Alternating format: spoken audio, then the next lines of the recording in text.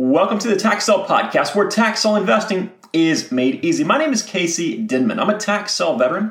I am the leading tax sale expert. I'm the author of the Tax Sale Playbook, a founder of the Tax Sale Academy, and I am your host right here on the Tax Sale Podcast. Thank you so much for joining me on today's episode. This is a completely free podcast brought to you by the Tax Sale Academy.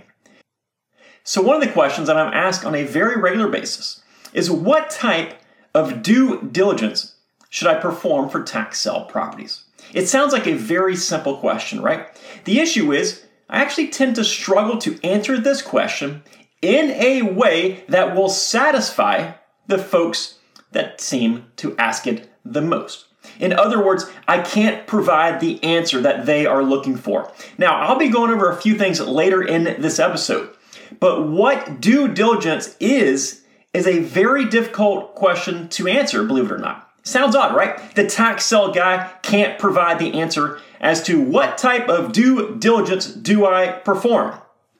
The problem is that I'm often asked this in a way that asks for a do this, do that, give me 5 things, provide a 1-sentence answer, or shoot a quick 5-minute video so I can learn about everything I need to do in a short matter of time. They ask it in that type of manner, and I simply cannot answer it that way.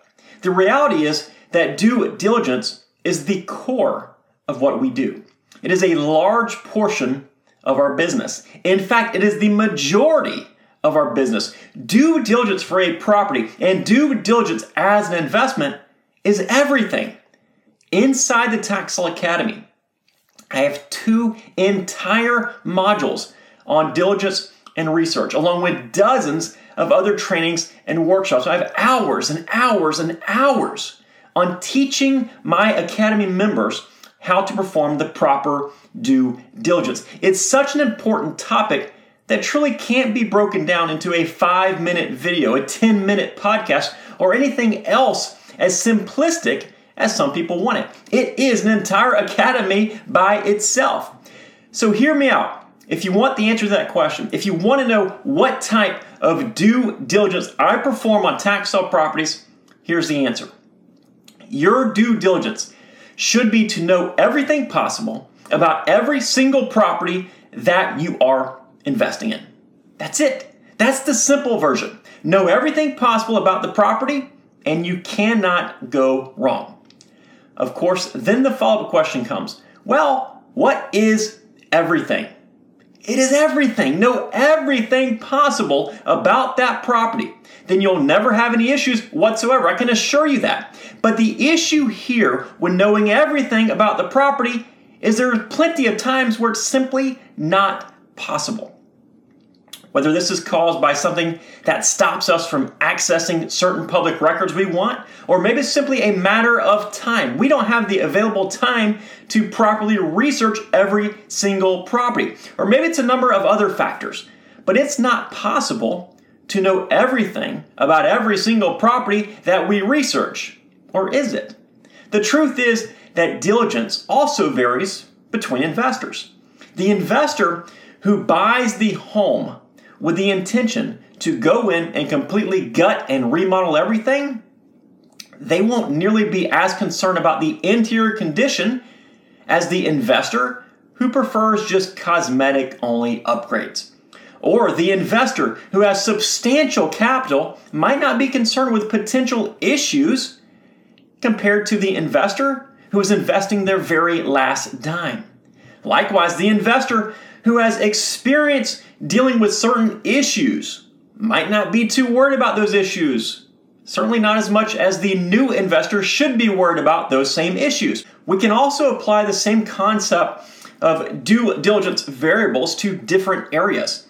Some areas are extremely investor friendly. In other words, you don't need to worry about too many issues from the local governments, while other areas can be very difficult to invest in where you have to worry about every single little issue. Obviously, this is going to lead to a different type of diligence.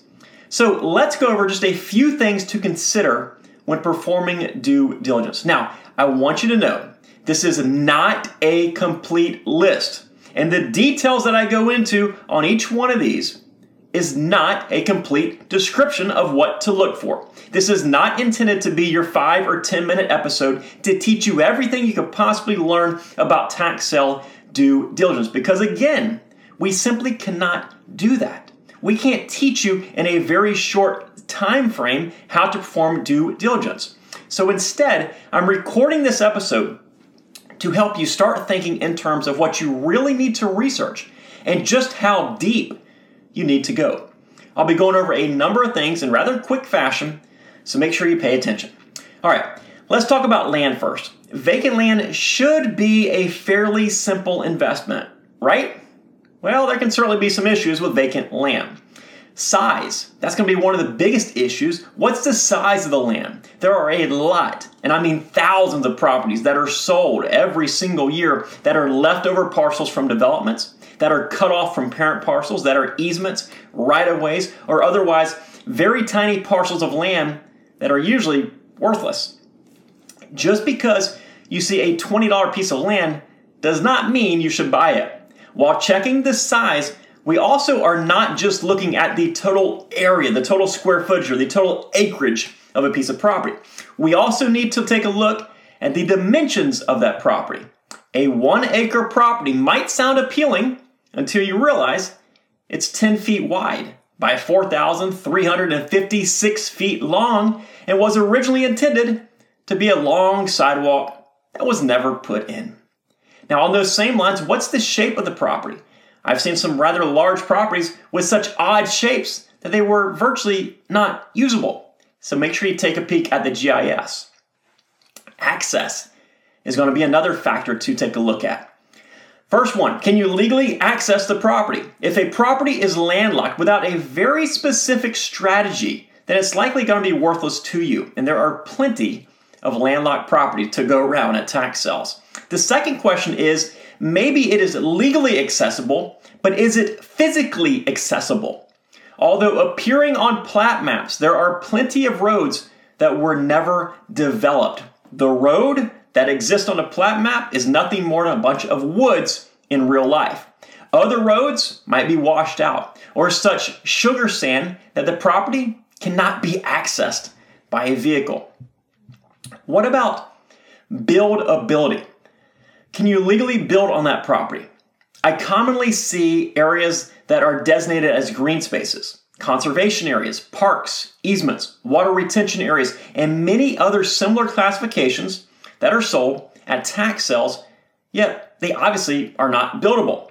The last remaining parcel in that very established nice subdivision that's available at a tax sale for virtually nothing, it might just be there for a reason.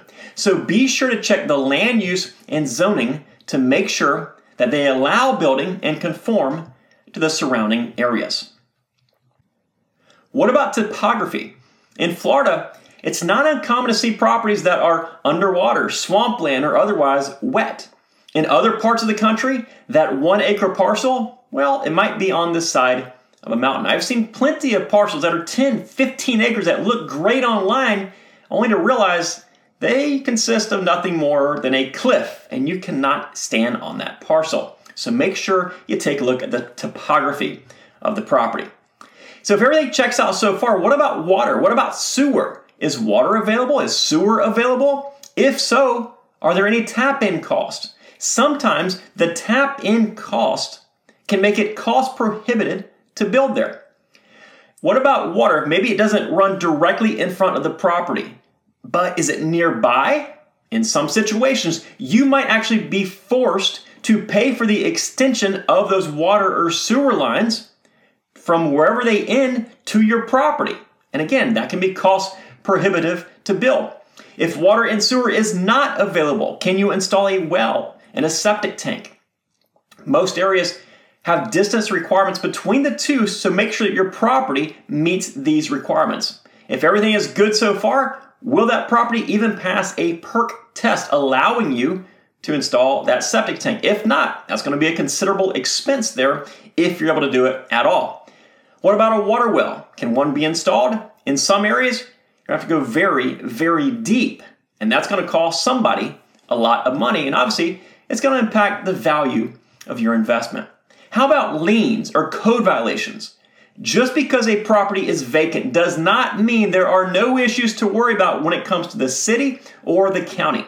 Trash dumped on the property, weed ordinances, snow clearing, and many other things pop into my mind because I have dealt with all of them on vacant land. Check for liens and then check for what you are expected to do as a property owner in that area. And the last one, what about contamination? Is the property contaminated?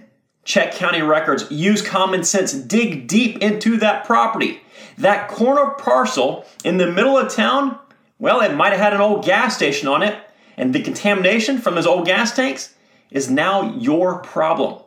So make sure you take a deep look into it to make sure it's not contaminated. All right, let's talk about building some. You obviously need to research everything we just discussed and much more. So what's the condition of that building, and how does it relate to your strategy? Since we can't access the interior in 99.9% of tax defaulted properties, we should always assume a property has a very, very poor interior condition while doing our best to judge the exterior condition based on what we can see.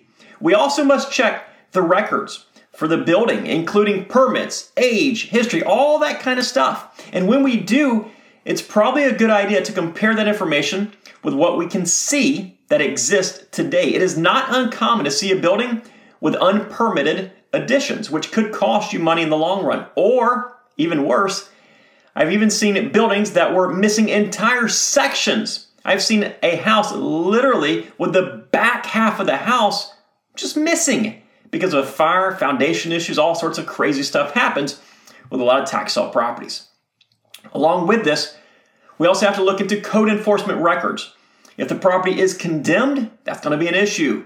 Is the property on the demolition list? That's probably something you want to avoid as well. Just because something looks pretty from the street does not mean that it isn't on the county or city's watch list because of a bad foundation, because of fire damage on the inside, or other potentially hazardous issues that you might not be able to see. So be sure to review the code enforcement list, any list that they have, condemnation list, demolition list, violation list, for everything related to your property. What about the foundation? What does that look like? Is it sagging? Are the walls sagging? Or are they rigid like they should be? A house with an obvious sagging foundation, with leaning walls, with collapsing roofs, or other visible issues, that's going to be a house that's expensive to repair and potentially comes with some major liability issues for the tax sale investor. Now, outside of the physical attributes, there are a number of different things to look at. Obviously, you want to be sure that you search for the liens against that property. Are there any county or city or otherwise governmental liens? If so, you're going to be responsible for those. What about IRS liens? Although rare, that could cost you an extra 120 days waiting for them to clear off your property. What about the maintenance requirements? Some cities are very, very strict. Make sure you dig into their county code and their county ordinances. A lot of these places are very strict, especially when it comes to out-of-town investors. I've told plenty of stories before, but I've had situations where an inspector would drive by one of my investments that had a broken window, and he would write me a citation every single day until I replaced that window. So be sure to dig deep into what your responsibilities are there as a property owner. On that same token, what are the other laws that could apply to you? For instance, some cities might require an inspection every time a building is sold. And if you don't get the inspection, they'll start issuing daily fines. Others might have a moratorium on new rentals affecting your ability to rent the property or to market that property as an investment property for a landlord. Every area is different. And if you don't play by their rules, you're going to put yourself into a tight spot sooner or later. They will find out at some point. Then obviously, we also need to think about selling the property. That is part of our due diligence. The most important aspect here is going to be the value. What's the property worth? And based on that number, what should I bid for that property?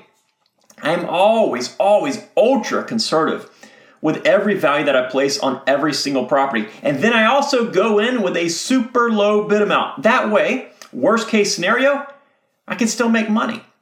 you should be able to get to the point sooner or later where you can look at a property and without much further research say, this is the fair market value for the property. This is what I will pay for the property, and this is what I should make off that property. Now, that's not going to come right away, but through experience, through your research, through your knowledge, basically just through going through the process of valuing properties over and over, you'll become comfortable and confident placing values on properties in a very, very quick manner. Become a valuation expert in the area that you're investing in, and it'll make your life much easier.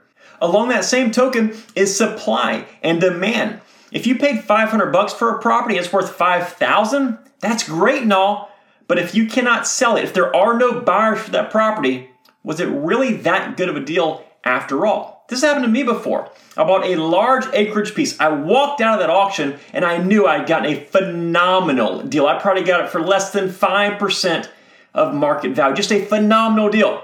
I called a few local realtors and each one of them said, hey, great buy, but guess what? There simply aren't any buyers for properties like that in this area. It's probably going to take you 5-6 years to sell. Obviously, that hurt just a little bit.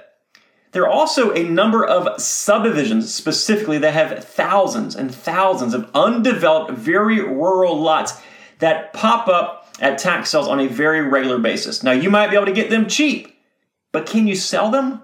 That is your question. Your due diligence must include supply and demand. And the last one is your strategy. Does the property fit your strategy? Buying a property that you want to sell within a week might require a different approach when it comes to due diligence compared to that property that you want to hold on to as a rental, or you don't mind it sitting on the market for a long period of time before selling. Likewise, if you're investing from across the country, then you'll probably want to approach your diligence different than the investor who's investing locally. Be sure that it fits your specific investment strategies and angles.